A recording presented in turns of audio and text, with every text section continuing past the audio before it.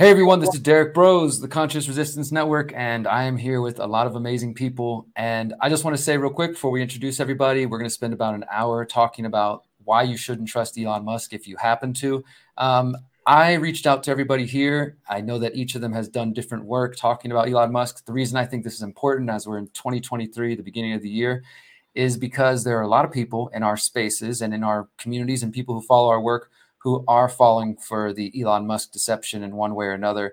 So I figured we should try to get ahead of that because we've seen this happen before with Donald Trump and other people. Why not try to do our best to spread factual information and maybe plant some seeds of doubts in the minds that are trusting this man? So that's why we're here today. I'm Derek Broze of the Conscious Resistance. Let's go around and get to know everybody real quick before we get started. I guess I'll jump in. I am Jason Bermas. I do a morning show now, 8 to 10 a.m. Monday through Thursday. Also a documentary filmmaker. I've been talking about Musk, transhumanism, and his military-industrial complex ties, amongst other things, for some time now.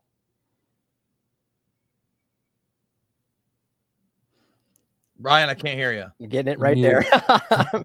Always classic. I'm Ryan Christian from The Last American Vagabond, founder of The Last American Vagabond. This is such an important conversation. I'm glad we're having this. And I definitely think that, all of your work here in this room has helped to guide my perception of this as well. And I think this is, my big thing. I think it's just about the kind of retraining us how to engage in this journalistic practice, like through intermediaries, but obviously the Great Reset and everything else that this ties to and all the inner working pieces. I'm excited to talk about all this with you guys here today. So looking forward to it. Okay, so hi, I'm Whitney. I have a website. It's unlimitedhangout.com. I also write for Ryan's site. We'll be doing more of that soon. For those that don't know, I've kind of had some time off because I wrote a long book and it broke my brain. But, it's working again to talk about why you should not just not trust at all Elon Musk, but really you shouldn't trust any big tech billionaire, period. And probably the broader I am theme. James Corbett of the Corbett Report. But for the purposes of today's conversation, I am Johnny YouTuber. All right, let's crank this up because this is going to be a super boring conversation because we are all on the same page. We all agree Elon Musk is as phony as a $3 bill. Elon Musk is phony as a $3 bill. Don't trust him. So I'm going to be the devil's advocate, and I'm going to argue for Elon Musk in this conversation. Love it. Wow. Hey, that's cool. That's a wild card. I actually thought about inviting somebody on here who actually does believe that, but I wasn't sure how brutal that might be. One of our mutual friends out there. So we'll just let James stand in for him.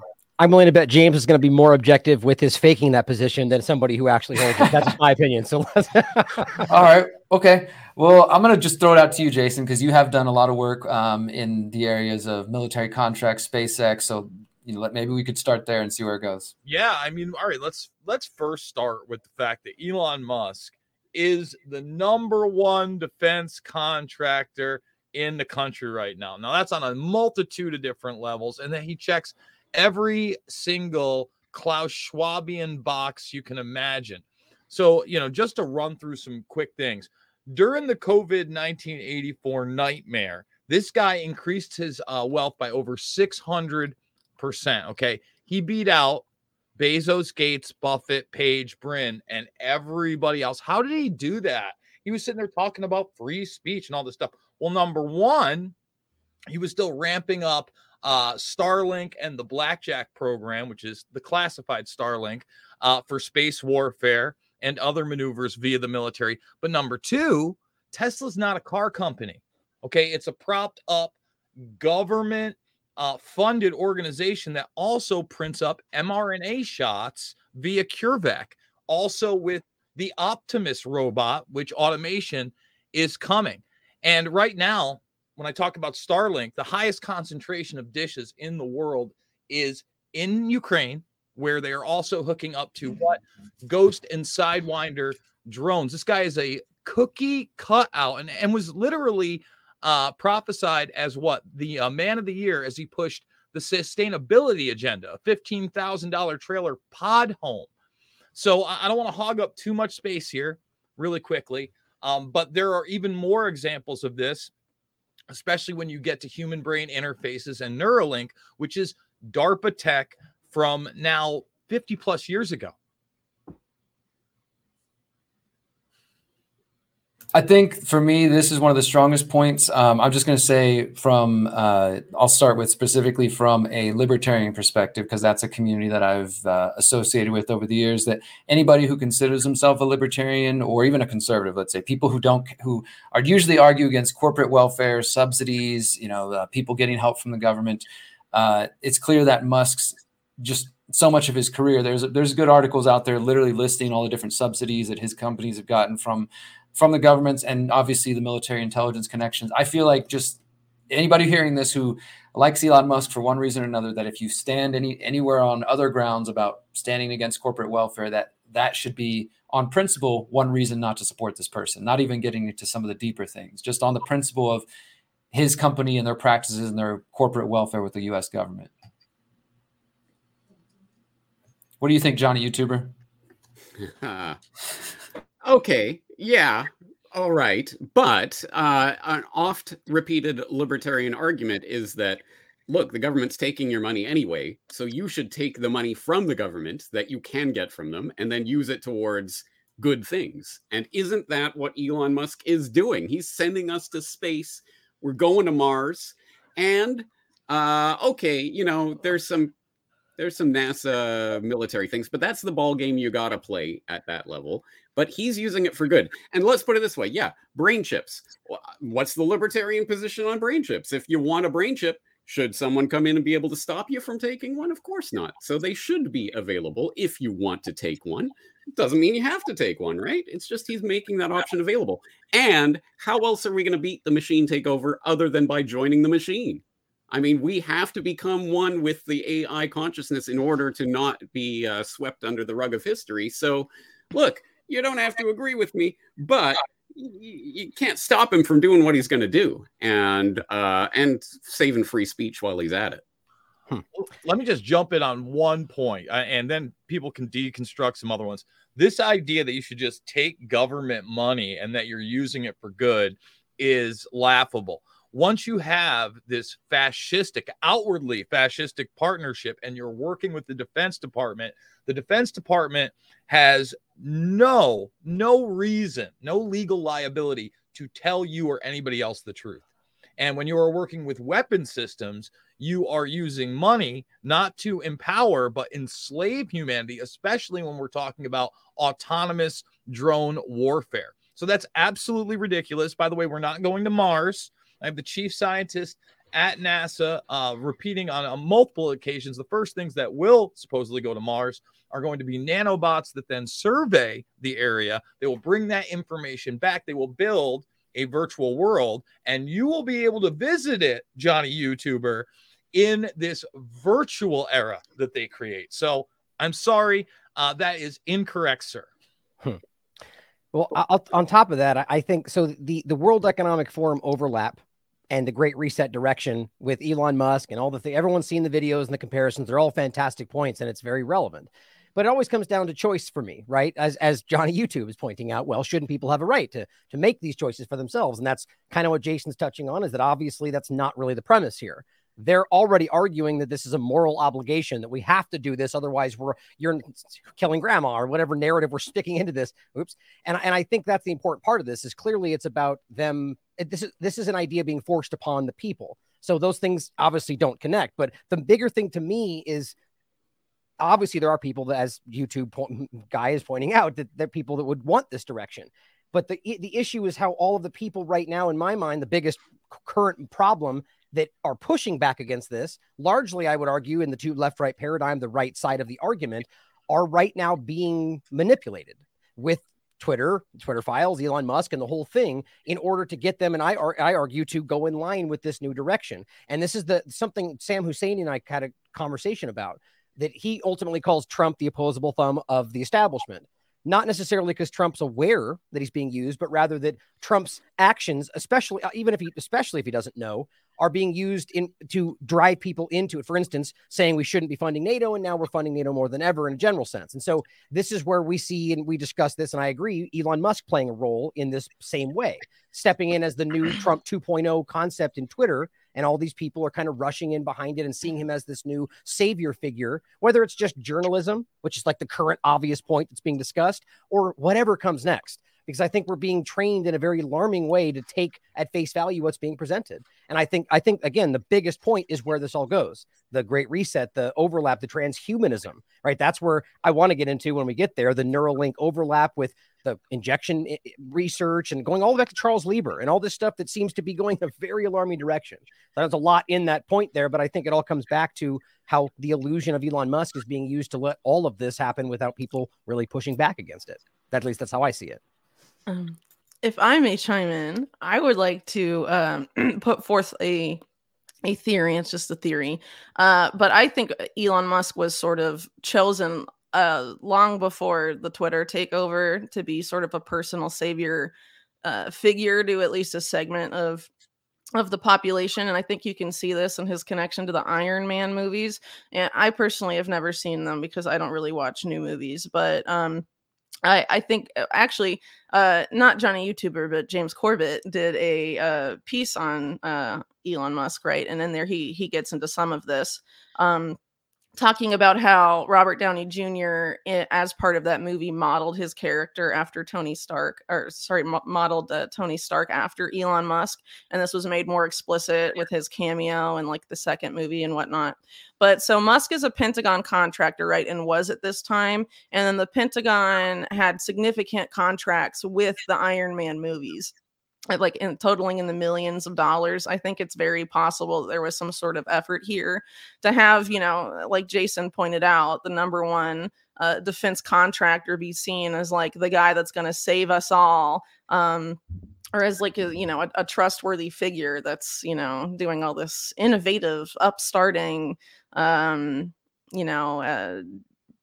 game-changing technology. We should trust him because he's like a superhero, right? And that idea of a personal savior, I would argue, is super culturally ingrained in Americans, and it's beyond the United States as well. And that Hollywood is a longtime driver of this stuff. The military, the CIA, all of these organizations interface very intimately with Hollywood as a means of propagandizing the population. And why wouldn't they use Iron Man like that? And why would they want this Musk Iron Man connection and to place like Teslas in the movies and all of this stuff if they didn't want certain people watching that stuff to associate Elon Musk with this cool superhero scientist guy that's doing all this cool stuff, and he's saving the world. Avengers, guys. Yeah, no, that guy's a schmuck. As someone sent that Elon Musk technocratic huckster episode to John Bush, and on Facebook he said something like, "There's nothing new in here, or nothing I haven't heard before. Therefore, it is just nonsense. Who cares? Whatever. Yeah, Iron Man. That was a decade ago. None of that really matters. The point is, Elon Musk is the cool billionaire. He knows how to troll people on Twitter. And he is saving free speech. I mean, have you guys been reading the Twitter files? Come on. So let me jump in here again. Have to. I'm sorry, Johnny YouTuber. But you're talking about how this guy is saving free speech. Well, anybody who's following along, even with the regular narrative on all of social media, they weren't making it a secret. They had teamed up with authoritative sources and the World Health Organization that doesn't have our best interests at heart. Number two, we still have no WikiLeaks type dump of any of the information that is out there that, although is good, is extremely limited in its scope, with names like Dan Bongino and Charlie Kirk that literally have millions of dollars behind their brand and product. And that's not to even come down on them, because at least Kirk is talking about transhumanism and but at the same time lauding Musk. You have to let them do something that is already obvious. And let me say this. These are Trojan horse civilian systems that have a plausible deniability circle in what they do. So Twitter still is openly employing former CIA, NSA, and FBI at the highest levels. We have still not seen the algorithm. Narrative management is absolutely still a thing there. And we should see all the documents since its inception and them working with the Department of Defense. And I want Johnny YouTuber to understand NASA is a part of that Defense Department. And to kind of get into where I want to go, and I want to ask Ryan about this, the aspect of these mRNA shots, again, that were scaled up by Tesla, supposedly this guy's company, and he's got so many. You talked about it, Johnny YouTuber. He's got time to tweet all day, and he's running Tesla. He's running the Boring Company. He's running SpaceX. It's magic. I mean, how's he doing all this? Well, the bio-nano era, according to the chief scientist at NASA from a future strategic warfare document, okay, right here, supposedly they knew in 2001, this is pre-9/11 in July, that bio-nano era would happen in 2020. No matter what you think about the shots, how they're the best thing since breakfast, or the bioweapon come home to roost from DARPA itself, billions of people took them in 2020. The next deal is the virtual era that I'm talking about. And the World Economic Forum, Davos, has essentially partnered with the metaverse. Last year, they had 2 forums on it alone, and it is the new global push because, Johnny, we're not going to Mars, but you might think you will if you take a brain chip. Let me add one thing in real quick. A great conversation here. I popped on screen a moment ago. I'll show it again. This article, I'll put this in the description. If anybody needs to learn more about what Whitney was talking about, the relationship between the Marvel movies and the military, Pentagon. And yeah, I mean, this is a regular kind of relationship. In fact, I cover this in The Pyramid of Power. For anybody who hasn't seen it, thepyramidofpower.net. Chapter 4 is all about the Hollywood military intelligence complex. And this has been going on for some time. So I would ask you, Johnny YouTuber, to really, when you're watching those Marvel movies and you're feeling so great about Elon being there and he's here to save the day, to recognize the relationship that everyone here is pointing out to. Where should we go next? What do you got? What's your other reasons for liking Musk, Johnny YouTuber? Is it his entrepreneurial spirit? He's single-handedly contributing to the underpopulation problem. Well, you know what? Let me briefly hit that. I'm sorry, contributing to fighting the underpopulation problem. Sorry, I got that. He's got a lot of kids apparently, and some we might not even know about. And he's one of the few people out there that openly discusses the idea that overpopulation is a myth. He's given the bowling ball reference, right? He's right about that. You can't deny it. I won't deny it. And there's another guy that says the same thing, and it's Ray Kurzweil. Kurzweil says that we've only used 95% of renewable land has not been used, and that basically by 2030, renewables, solar in particular, harnessing only 1/10,000th of that, will be able to distribute the populace wide, give us all the energy we need, and use the quote-unquote metaverse and virtual universe to our advantage. He says that overpopulation is a myth. Everybody else does it that's employing Musk, including the people at NASA in this document that actually talk about world population stabilization, the author of which I have in 2011 talking about population control that changes everything. It's also in this document. They also talk about taking hold of the genetics, the genomic code of the human species, and directing it in any way they want to. And when I say they, again, this is NASA. It's the good people at a space agency, supposedly. However, when you look who else is involved in this document, Musk has kind of echoed the same thing. When you start augmenting human beings with supposed AI hookups, who's writing the AI? Garbage in, garbage out. I would encourage people to go check out The Limits of Growth by the Club of Rome. No matter what data they put in, it was population collapse. But they still want to invoke this idea that we're destroying the planet. NASA very much behind that as well. And that's the excuse to bring us in from the bio-nano era that they've started injecting people and normalizing mRNA. Let's not forget, Moderna had no products at all. They partnered with DARPA in 2013. Okay. In 2016, they patented a drug that has a 12-sequence DNA nucleotide identical to the virus. And then their one product on the market is the COVID mRNA shots, which is CRISPR tech. All right. And on top of that, the one that their CEO is now promoting is one for heart attacks. You can have a heart attack, then they're going to just directly inject the mRNA into your heart. How convenient. And it's hilarious because the guy interviewing them points out that, boy, that's great that you made that possible. You didn't have any products on the market, and the only one that's driving that financially is your COVID vaccine. And I have to sit in la-la land and act like that's a good thing, Johnny YouTuber. I think there might be a little bit more than a coincidence there when you're talking about billions of dollars and the Defense Department. Sort of like Narcan and the opioid crisis. This is something we've seen before. You know, let's jump to the AI, the transhumanism thing you want to talk about, Ryan. I know you wanted to get some, and I want to get Johnny YouTuber's opinion on this because I wrote an article recently for T-Lab about the Neuralink presentation that Musk gave, and they showed the whole fake brain getting the 64 threads in the brain and all this stuff. And what the main reason I wrote that article is because anyone who talks about it, they just hear it's going to help blind people see, it's going to help paraplegics. But when you actually listen to what Musk said in that presentation, he said what he said before, which is that we need to deal with AI rising up and, maybe seeing us as useless. And the best way to do this is to merge with it. He said something to effect that night. The best case scenario is that we get a benevolent AI, and then at some point we merge with it and we go along for the ride to see where it's at, right? So his vision is very much like Jason's pointing out, merging with the AI, transhumanism vision. And again, I do believe people have bodily autonomy and the right to do so if they want, but I don't think they really know what they're buying into.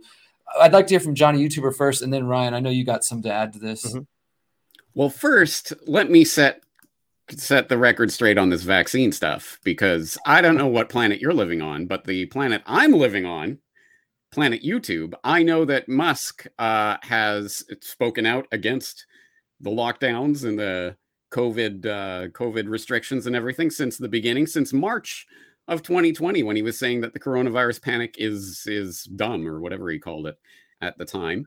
And I know that in September of 2020, he said that his family wouldn't get vaccinated because they weren't at risk of COVID. So there's that. Now, I know in December 2021, apparently he did say that he and his children had been vaccinated, but he had to say that because he was getting bad press at the time. So don't think too deeply on that.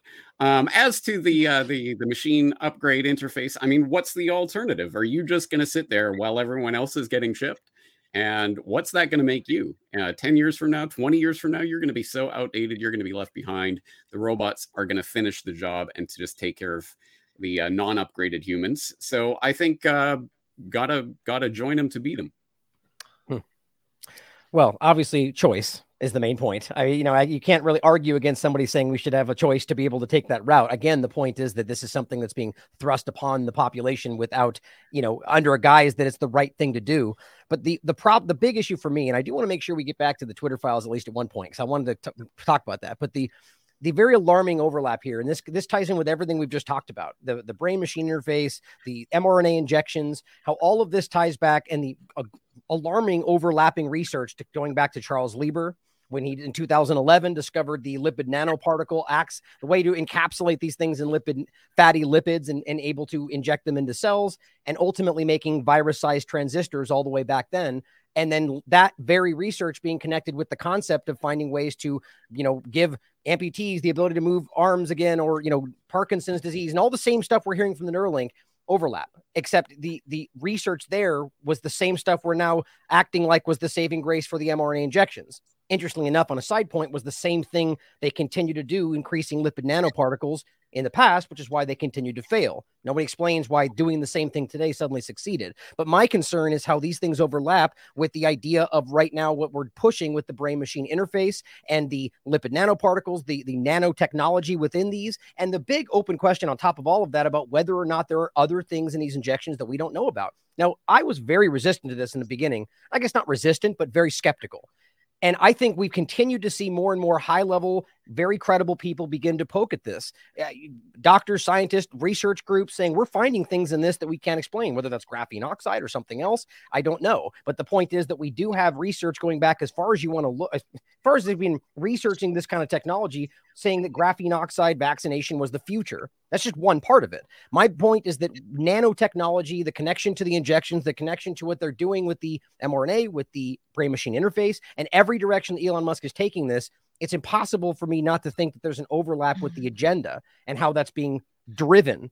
And then again, with the guise of Musk being in this position, and as Whitney pointed out, prepping this for a long time before this, and kind of lulling people into a position where we accept that if it's coming from Musk and his associated companies, then it can't be bad because he's on the right or whatever the argument becomes. Now, there's a lot of unknowns in that big discussion there, but I think the problem is very obviously that, one, the mRNA injections are clearly failing. I mean, obviously in a catastrophic way and hurting people. And I wonder, and this is actually something Whitney and I have talked about a couple of times, whether this in part was itself a test to try to achieve something, whether that's to suss out how this works properly or maybe execute some kind of an experiment to find out how these things, map out the human brain, meshing things. I mean, we've talked about the reaching the singularity. There's a lot of possibilities to flesh out, and there's scientific research to back up these exact directions. And then I guess the final point to add to that would be them routinely discussing between about 2017 or even before that, up until right before this started, what they call moral bioenhancement from a compulsory level, forcing people to do this because they've decided it's the right thing to do without you knowing about it. So, I mean, all those pieces together, it's kind of hard to doubt that this could be something much more alarming than it looks like. Okay, so the thing I have to say about Neuralink is the following. So according to Neuralink itself, 8 out of their 23 monkeys died after getting the brain chip. Yeah. If you believe this other watchdog group, it was 15 out of 23. Whoever you want to believe, if any product like device, medical device is seeking FDA approval, and in your animal trials, 8 out of 23 die, are you going to send that to human trials? If 15 out of 23 die, are you going to send that to human trials? Probably not. But because of what's happened over the course of the COVID crisis, we've, seen a total gutting of any sort of illusion of government, regulatory stuff for products, particularly medical products. It's the FDA that also approves medical devices. And what do you know? The current head of the FDA is Robert Califf, a former Google Health executive, who's all about approving all of this transhumanist medicine where you're basically seeing big tech and big pharma merge with each other. And that's essentially what I think we're seeing here. So it seems like it's going to get greenlit. And this 2016 act, the Cures Act, removed informed consent from medical device approval processes, technically for things that have a minimal safety impact. But I mean, they're so corrupt, they could argue that even though, 15 or 8 out of the 23 mice died, I just think that's a really high number. Would you want to sign up for a medical trial where your chance of dying is that high? Or would you send that to the next thing? Is that what, a super benevolent billionaire like Elon Musk would do just to make the blind see, even though there's a bazillion videos of him being talking about commercialization of that and how it's... Okay, guys, come on. Look, I know you guys don't spend all day on YouTube like I do. But the latest YouTube challenge is called the Shallow Water Challenge, and it involves diving into a pool filled with 6 inches of water. My grandma tried it recently, and she's now a paraplegic. So she can't type, and she's trying to text me all day, but she can't type. So Elon Musk is going to help my paraplegic grandma type again. And you guys want to come in and stop that from happening? All right, so let me break for in. Shame. All right, because the first thing that I'm going to tell you is, number one, this idea that we're going to get left behind. There are plenty of human brain interfaces that are already available and being utilized by the military that are just wearables. So, for instance, you have now swarm drones of these small drones that are semi-autonomous, but are literally being guided by a soldier's thoughts. If you want to see where the technology is and where they want to take it, there is a great RAND piece that they have out there, Brain Computer Interfaces, U.S. Military Applications and Implications, and this looks to 2040 in the future. Right now, we talked about NASA. According to Dennis Bushnell, same guy behind the document, same guy who's the chief scientist right now, same guy who's been around since the Gemini days and has a slew of patents. He says in 2018, there are 200,000 people already with the brain chip, not the Neuralink brand.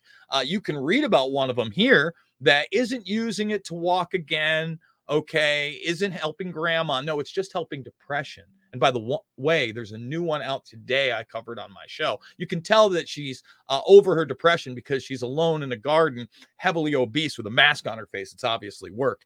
I think the main thing that we have to realize when we're talking about transhumanism, it is two different things. And going back to what Ryan said, the possibility of different things being in the shots. Okay, first of all, we have a multitude of batches.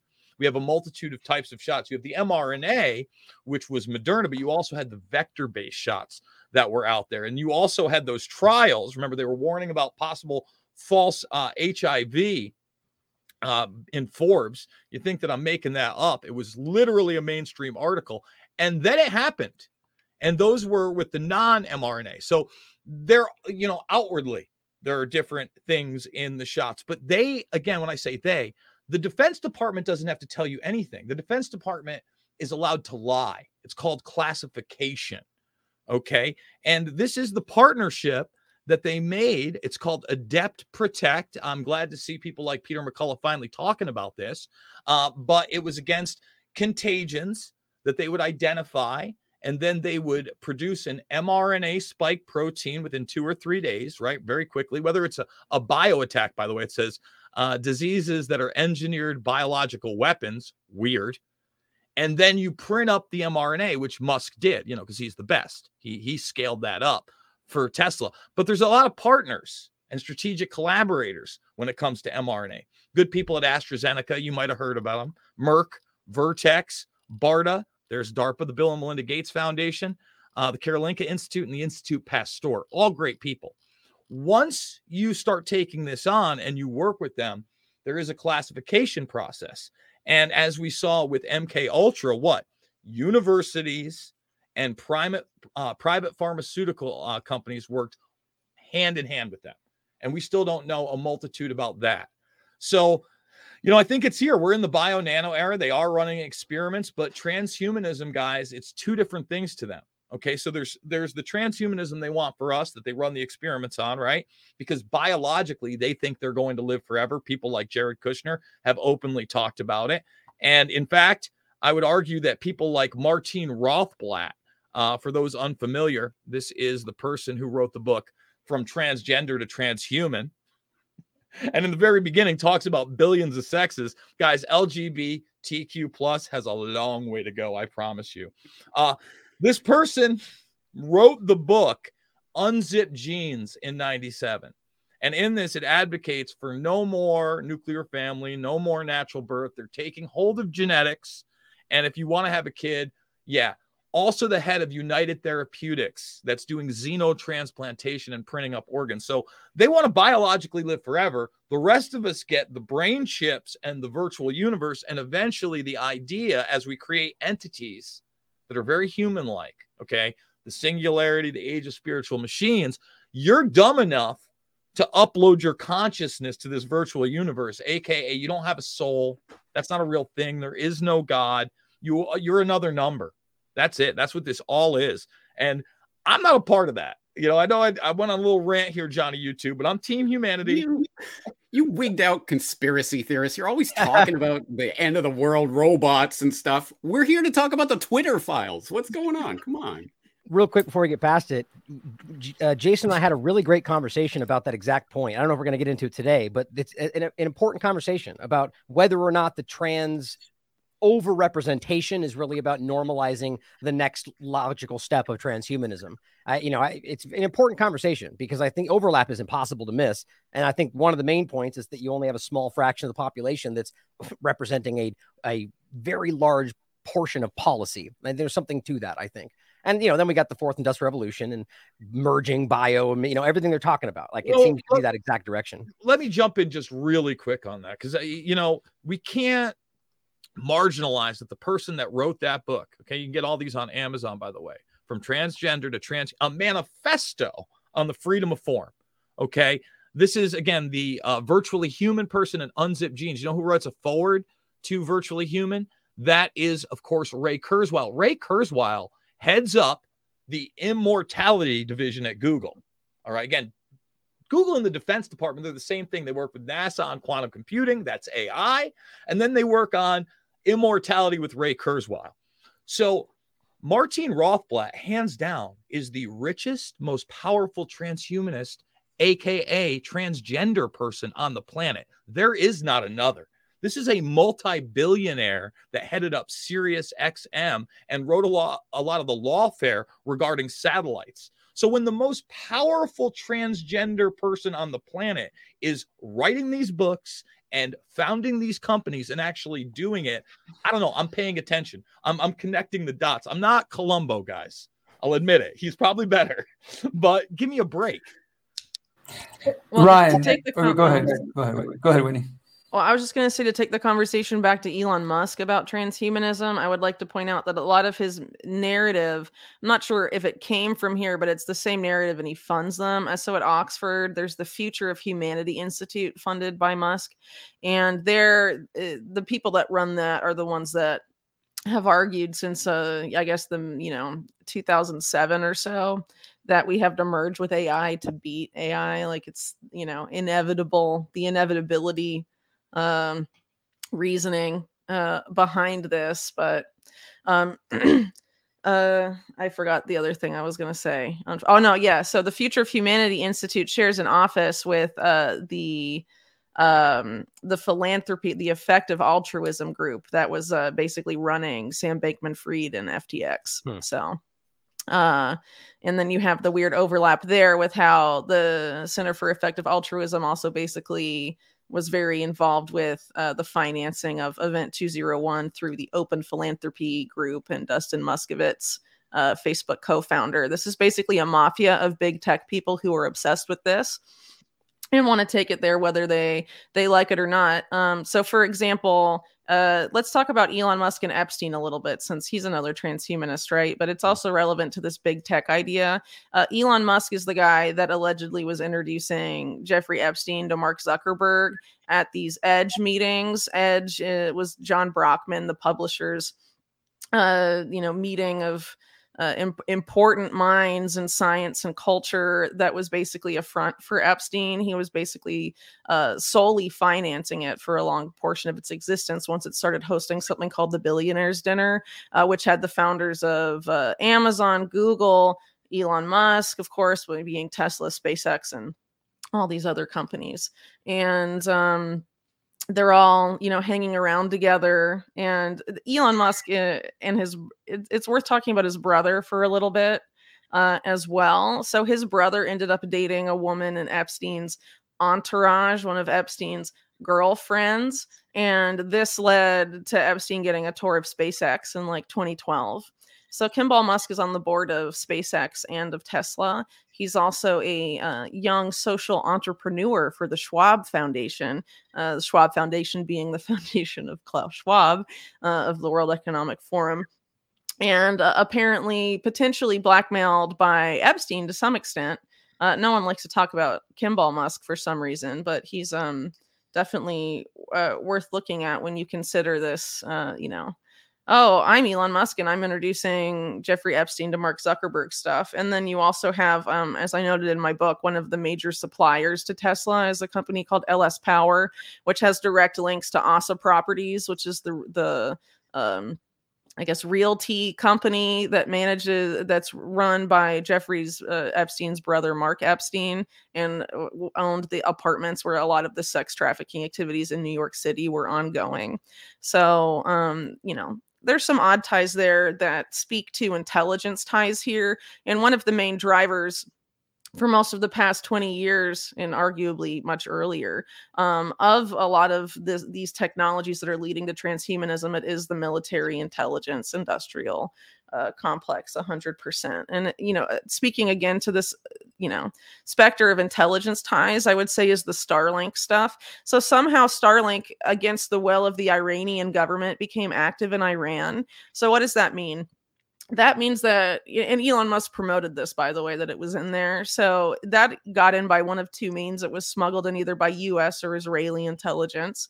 And so Musk is an accessory to that, so it's there's some interesting stuff going on there. Is that the guy you want making the chip that goes in your brain? And then again, to bring this back to what I mentioned earlier about him sort of being a construct. If you think about him just being a billionaire in general, most of his companies wouldn't exist without massive government subsidies. I mean, he's a guy basically created by the money from that complex. And then he's swimming around with a lot of these people there and has a lot of the same ideas. And maybe he can have that same type of, I guess let's call it a social bond that Trump had with his supporters, because he's like, look how funny Trump is because he made fun of Jeb Bush and Marco Rubio on TV. I mean, yeah, that's cool because they both suck, but that doesn't mean like Trump's policies are going to be great, right?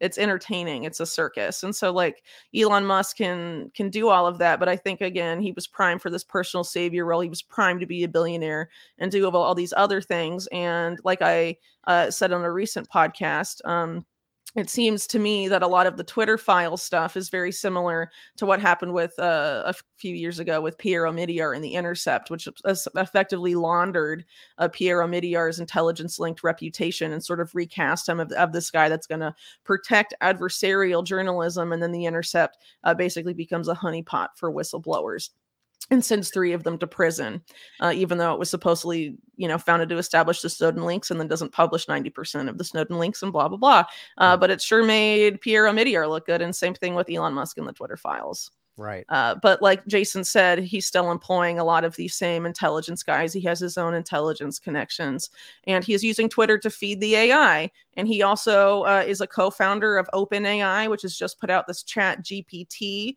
thing, where people are interacting with AI more than ever. The brain chip is the next step, but we're already through this viralization of things like Chat GPT. We are interacting so much with AI. It's learning from us, but it's also manipulating us. The more people that come to rely on that, like kids at school is becoming a controversy with that particular thing, that feed questions into it and like use it for their homework and all that stuff. They're reading these ideas put out by this AI, and it's basically over time can be used to manipulate their thoughts and persuade them. Who is this being programmed by? And is AI starting to modify us before we've even merged with it? Yeah, I think it's getting to that point, because think about how, over time, as these convenient technologies over the past 100 or something years have emerged, humans become increasingly unable of doing that thing.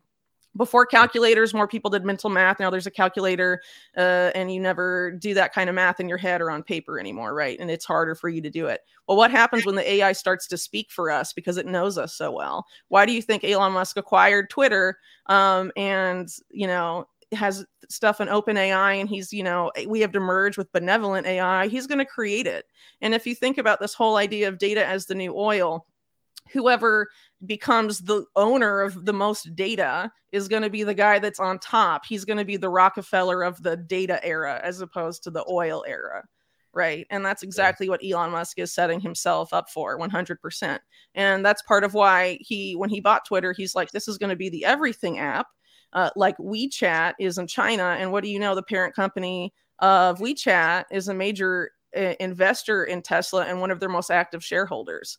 And he's like, yeah, I'm going to turn it into WeChat.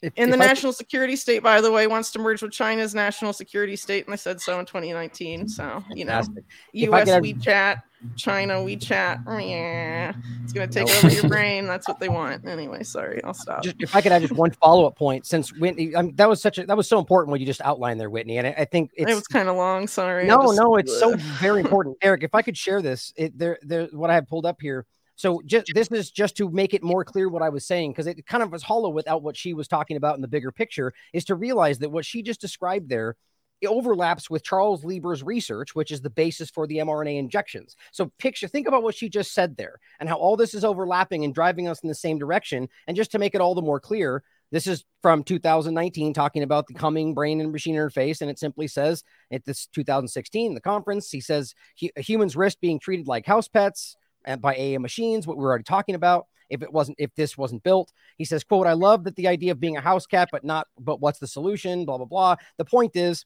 it talks about effectively merging with AI. And then it references in the article Nature, literally a quote from Charles Lieber and the research he did, which is the basis for the lipid nanoparticle injection concept with the mRNA. And it says, we're trying to blur the distinction between electronic circuits and neural circuits, said Harvard research, another overlap, by the way, with Epstein.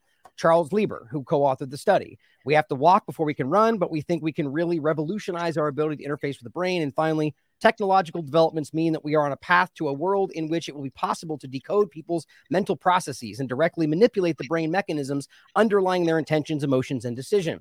That sounds fantastic, right? And then obviously this was just what I was referencing before in 2011, literally building machines that operate like biological things because they're so small. Okay, that's that point showing ultimately that this is a very obvious overlap to the brain-machine interface, the whole agenda, all of it. And I just don't think, I think that's so relevant to the fact that we're being played, which we can bring back to Twitter files if you want to, how this is right now affecting people's mindset. And I'm so interested by the fact you brought up the AI chatbot. I haven't done a lot of research on that, but it's so interesting to see how that the AI chatbot, it's all going viral so that you use it. Right. And people are like, oh yeah, I got to check this out. It probably never even went viral when they first reported that. They just want to like herd people in. It's probably all manufactured. Data to it. Yeah. The last thing just like I think the art AI too. Go ahead, Ryan. Go ahead. Yeah. I was just going to say. No, sorry, go ahead. We've got about 10 or 15 minutes left, and I want to respect everybody's time here. I do real quick, Jake. Real quick, because we just got like 10, 15 minutes left here, and I want us to try to convince Johnny YouTuber a little more. I know we want to get to the Twitter files. I want to mention the YGL, but go ahead and go mention what you want. But let's make sure we have time for Twitter files, and I want to mention the young global leaders. I just want to say, when we talk about who programs the AI, if anybody saw the Emeka Christmas message, it's garbage in, garbage out. It's not really AI. It's scripted.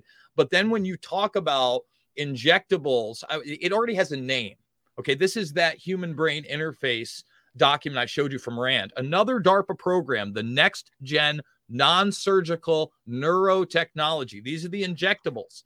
It says that it can use transcranial magnetic stimulation to control soldiers through waves. This is not science fiction. So I just want to reiterate that, the human brain interfaces that Musk is providing right now or putting out there, that's just the consumer product. A lot of these technologies are already well beyond that. And when we talk about these programs, you talked about his partnership via the Defense Department. They started weaponizing space in the early 80s, and it's Lockheed Martin that they partnered with. And that's why Musk is so rich. This is a DARPA program. They have a ride-along program. Anybody can look into the Mandrake satellites. But then they also use Musk via SpaceX to move military cargo anywhere in the world within an hour. And whatever that military cargo is, you would imagine in many cases, it's either if not all, are weapons and communications systems. And what do weapons and communication systems do, Johnny YouTuber, in times of war? They kill people.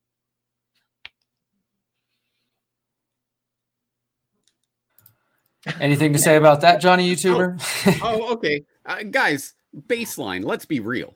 This technology is coming. In fact, a lot of it's already here. And you ain't going to stop that just by wishing it away. So we need a good guy on the inside pushing against these elites. And look at the people who are lining up against Musk now.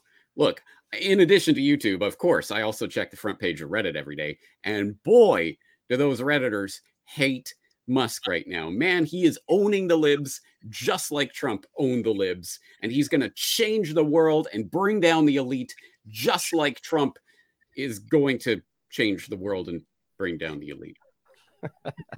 Just want to point out that you're also going to get flavors of brain chips. Bezos and Gates are backing Synchron. They're promising the same thing as Musk. They're going to, make you not paralyzed. And by the way, I watched the presentation. It was laughable. Basically, you had the brain chip, and then you had a chip in the spinal cord of a pig. And it's really not much different than those experiments that were going on via MK Ultra and Delgado and the electrodes that he had in a bull. In other words, they were able to stimulate neurons, but I wasn't impressed with it. And that's the other thing. I think that Johnny YouTuber's alter ego has often pointed this out.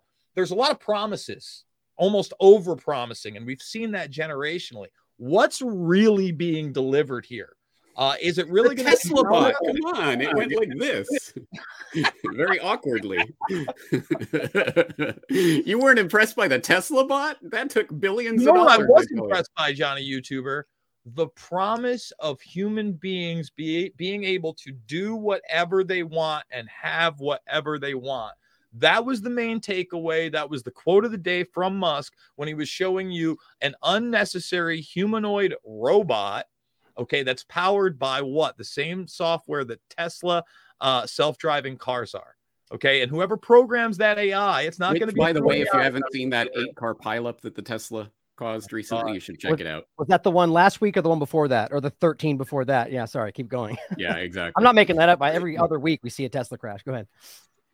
Hey, well, Ryan, let's jump into the Twitter files since we're low on time. Let's see, and we can start with you and whoever else wants to add in. Can you convince Johnny YouTuber out there why the Twitter files don't, automatically prove that Musk is on our side?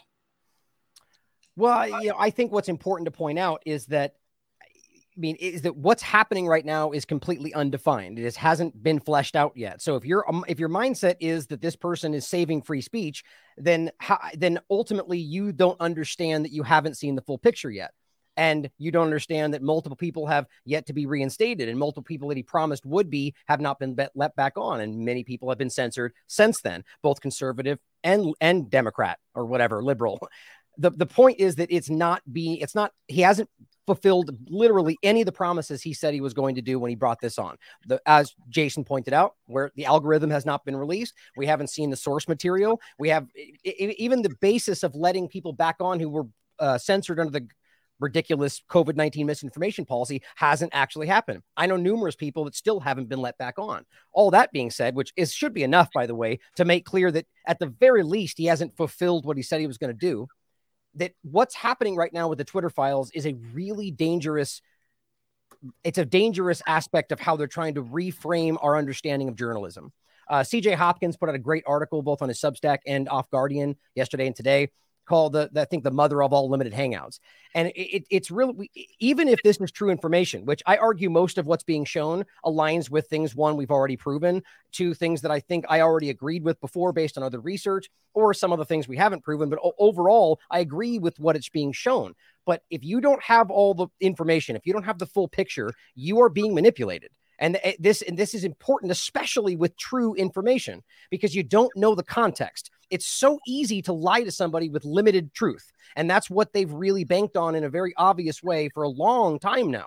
This is what I think a lot of these limited hangouts are in corporate media. Like, honestly, as much as I still think a lot of information comes out through this, things like Tucker Carlson or a lot of things on CNN, they drip out half information, usually true and usually rooted in something you can find, but that's where it stops. People look at the screenshots, they look at the breakdown, the text that they've been given, and that's where they leave the investigation. That's a lot of people that go along with that. Go ahead, Whitney. So I think if you remember to like 2021 and pretty much, after 2020, a major theme of the World Economic Forum was how do we restore trust? So I think there's all sorts of people that have been trying to cook up different ways to get different segments of the population to trust certain people. And I think Elon Musk is, I've already been saying it, but is definitely one of those. And when it comes to the Twitter files, like you said, it definitely appears to be very limited hangout-y in terms of what it's revealed. And a lot of it, if you were following different outlets or certain, parts of independent media, you probably already knew a lot of this stuff. Like, okay, yeah, that's nice. It's been confirmed. But again, we don't have, source material. But one of my concerns too is that, like I said earlier, I don't think it's just about, I think part of it is that it's a laundering of Musk's reputation as this sort of, savior figure role that he was, I think, prepared for previously. But I also think it's about, sort of laying out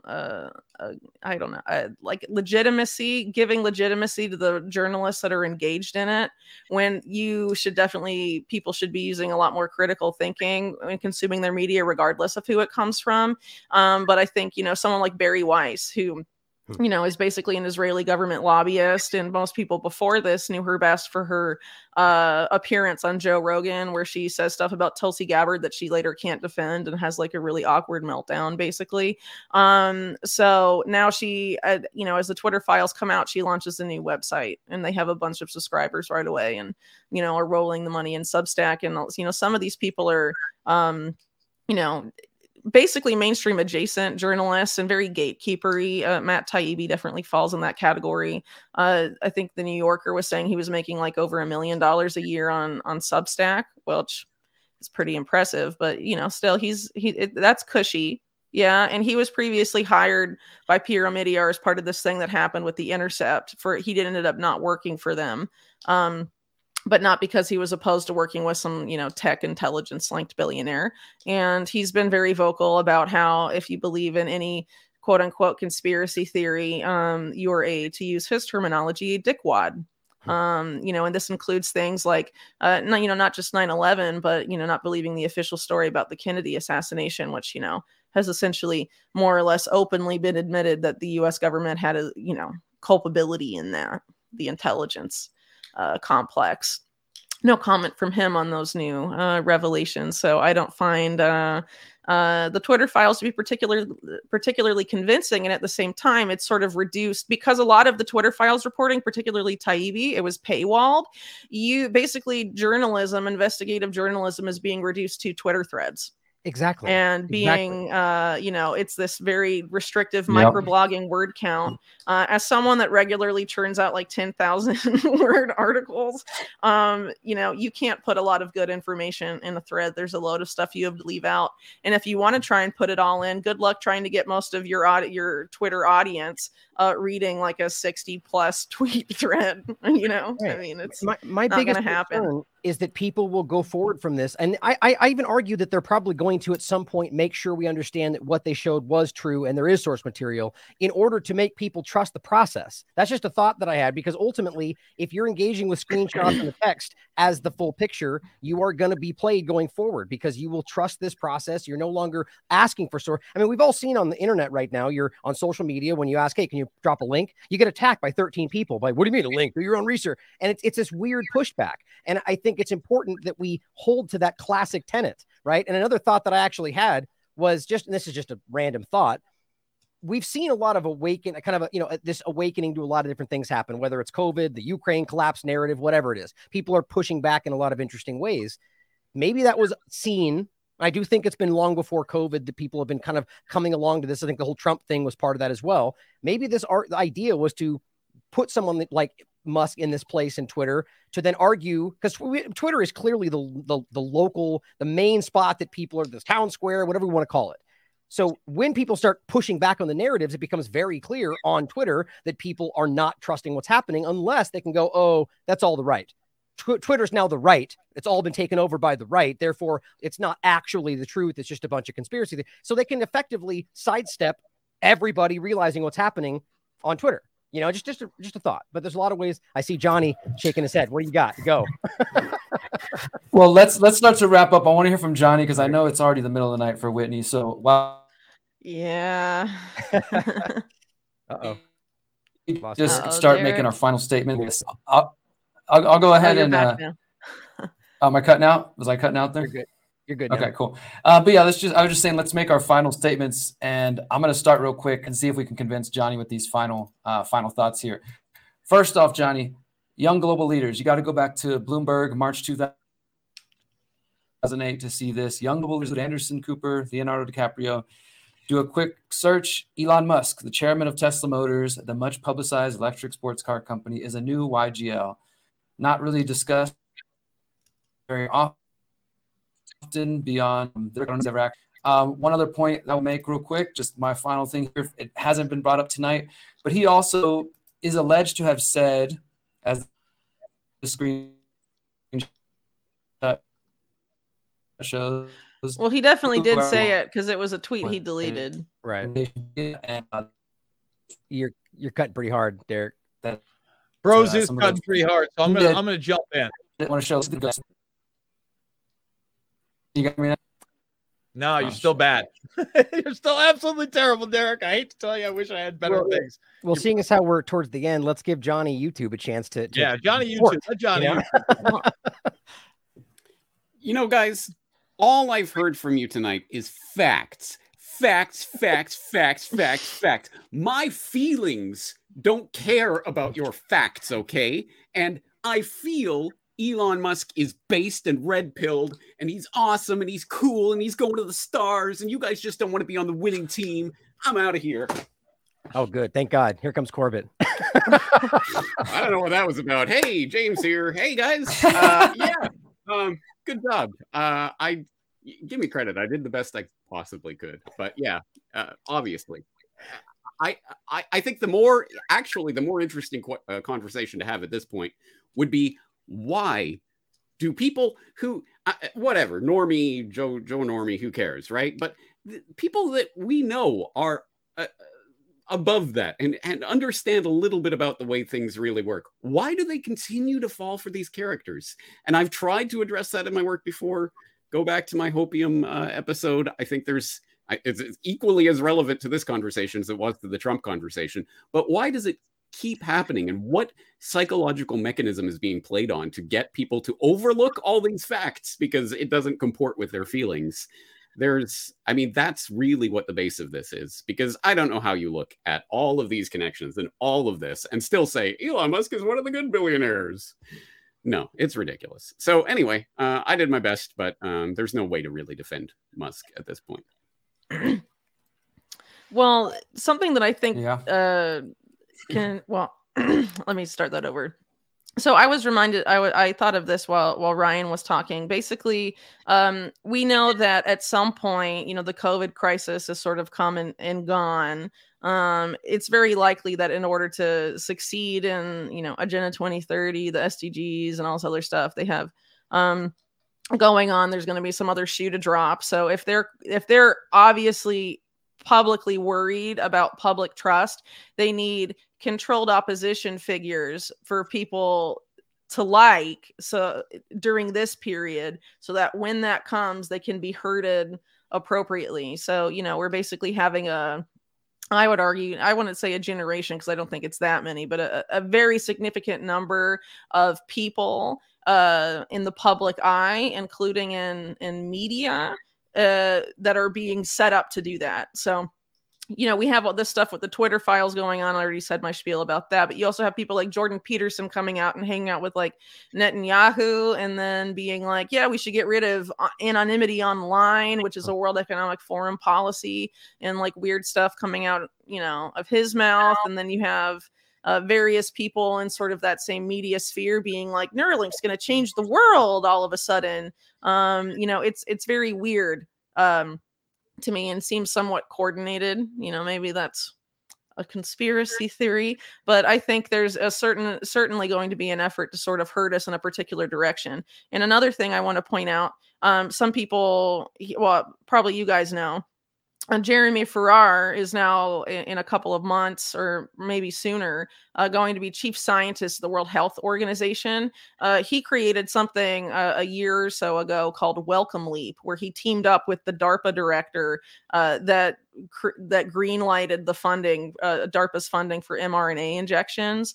And having him in that position and people like Robert Califf at the FDA, there is a major setup for this next pandemic or biosecurity crisis for, especially if these international health regulations by the WHO get passed, you're basically going to have the guy that made Welcome Leap, Farrar himself, dictate what countries have to do to respond to some arbitrarily declared public health emergency. And if you look at what Welcome Leap investigates and is investing in and their innovation and all of this stuff, and the lady they put in charge of it, who's been trying to spend her career fixing the mismatch between humans and machines, it seems like there's a lot of coordinated stuff to get people to trust this technology from all different angles. And, if there's too big of a segment population, at least in their opinion, that's against all this stuff, they need people to try and herd as many of those guys back into the corral, the transhumanist corral or whatever.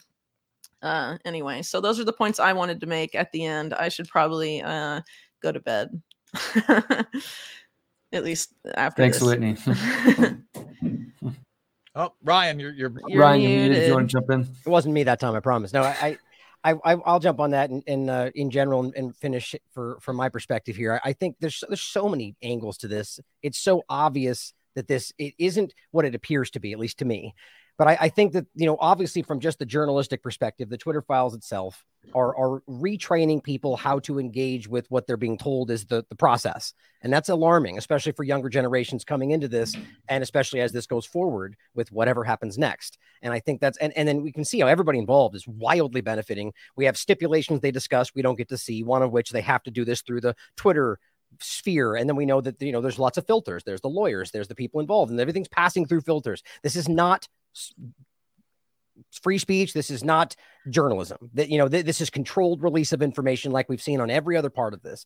But all of this connects in that alarming way that we've talked about today. The direction of the injections. And see, for me, the point that keeps sticking in my mind is that obviously these injections have hurt a lot of people. Now, there's a lot of other arguments we can get into about, whether they depopulation or different things we could talk about, and they're certainly possible. But if we take that it just face value and it seems that it didn't work, the argument then seems to make sense that this was something that was trying to be done. That's where and this is just my opinion, but this seems like as we've talked about, or even as Jason was talking about, like not actually technically reaching the singularity, but pretending to. But we know that they want to reach that. So the point would be the question should simply be, what are they trying to execute with Charles Lieber's research, overlapping with the injections, overlapping now with the direction of Elon Musk, and what are they trying to do with all of this? And just be very skeptical about that. I mean, literally, you don't need any of that to be concerned about these injections. But I just think that how the bridge there between everything they're building around you right now, as we've called the technocratic panopticon, it all connects in a very clear straight line if you're just willing to look past what you're being told by the corporate media. So I'm glad we had this conversation. And as you all know, there's probably, 14 more hours of content we could pull out of this very thing. But I'm glad we had this conversation today. Derrick, can I make one final point as James Corbett? Yeah, go for it, brother. Okay, my final point for this conversation would be to say, it's interesting if you actually listen to this conversation, we are not talking about Elon Musk. We're talking about all the things that swirl around this cipher that is Elon Musk. I think in the exact same way, I keep going back to it because I think it's a parallel. People talked about Trump as if Trump was really running the United States of America and he was in charge of everything and blah, blah, blah. And everyone focuses their energy and their attention on that cipher rather than all of the connections and things that are really actually running things from behind the scenes. And I think it's obviously similar for Musk. Bermas, you brought it up before, where like Elon Musk is tweeting at all times of day and night as he's running the company, as he's running Tesla, as he's running SpaceX, as he's running the Boring Company, as he's running Solar City. He's doing all of this, I tell ya. Of course not. He is a cipher, and we can get drawn into looking at the cipher rather than the thing that it's trying to obscure, which is all of the connections and things that we're pointing out here. And I think that's what's frustrating for Musk fanboys, is that they are investing their identity in this person as if that person is really running anything or is really in charge of this. They are not. They are a serviceable puppet in a much bigger agenda who, at very best, I don't know the heart and mind of Elon Musk. Let's give him the total benefit of the doubt. He really is a good guy and he's trying to do what's best. It doesn't matter. He is being used by the military industrial complex and all of the other things that are allowing him to be in the position that he's in. And at any point at which he becomes not a serviceable part of that agenda, he can and will be thrown under the bus. That's what this is about. And I think it goes back to the same Trump conversations that I was sick of having for the last 5 years. Now we're on to the next iteration of that. Wrapping it up, I couldn't agree more, James. I think that he's kind of a Bernaysian archetype. To be fair, he just had another record, lost 135 billion in wealth. And what does that do? That helps to bring the cult of Musk. Go, see, I told you so. He's just like me. He's couch surfing like Kato Kalin, according to the press, months and months ago. And let's not forget, he had Justin Roiland, one of the creators of Rick and Morty, at Neuralink. So, he's got to be a good guy. He was on the show. That's exactly what they're doing. People have to realize that benevolent billionaires are few and far between, if they exist at all. You got to take a look in the mirror. You got to be your own hero. Listen, you can look up to somebody, you can aspire to be something, you can set a goal for yourself, but at the end of the day, it's you and your loved ones, and that's pretty much it. So I'm just encouraging people to question things a little bit more, have some discernment, and realize what you can do in your own life to make that life better. That's what's important. Absolutely. Am I coming through now? Am I okay now? Yep. Yeah. Okay, cool. So I think that was a great place to end it, Jason. I'll just throw this on the screen because I didn't think it showed earlier. Whitney was right. He did tweet that we will coup whoever we want, deal with it, in response to people bringing up the U.S. government coup in Bolivia and mentioning the lithium batteries near there. Just wanted to make that clear. And we don't need to keep looking for leaders. We don't need to look for Trump or the next person or the Musk or the Kanye or whoever. That's the problem, is that people keep falling for these new traps. So even if nothing we said here convinced anybody and you still feel he's the best entrepreneur because he slept under the desk of Tesla or something, if that's even true and not a propaganda story put out there for you, even if you still feel that way, you can't deny all the other connections that surround this man. And ultimately, you don't need Elon Musk. You don't need any of these people. You can rule yourself. So with that, guys, thank you so much. Till next time, remember, you are powerful, you are beautiful, and you are free.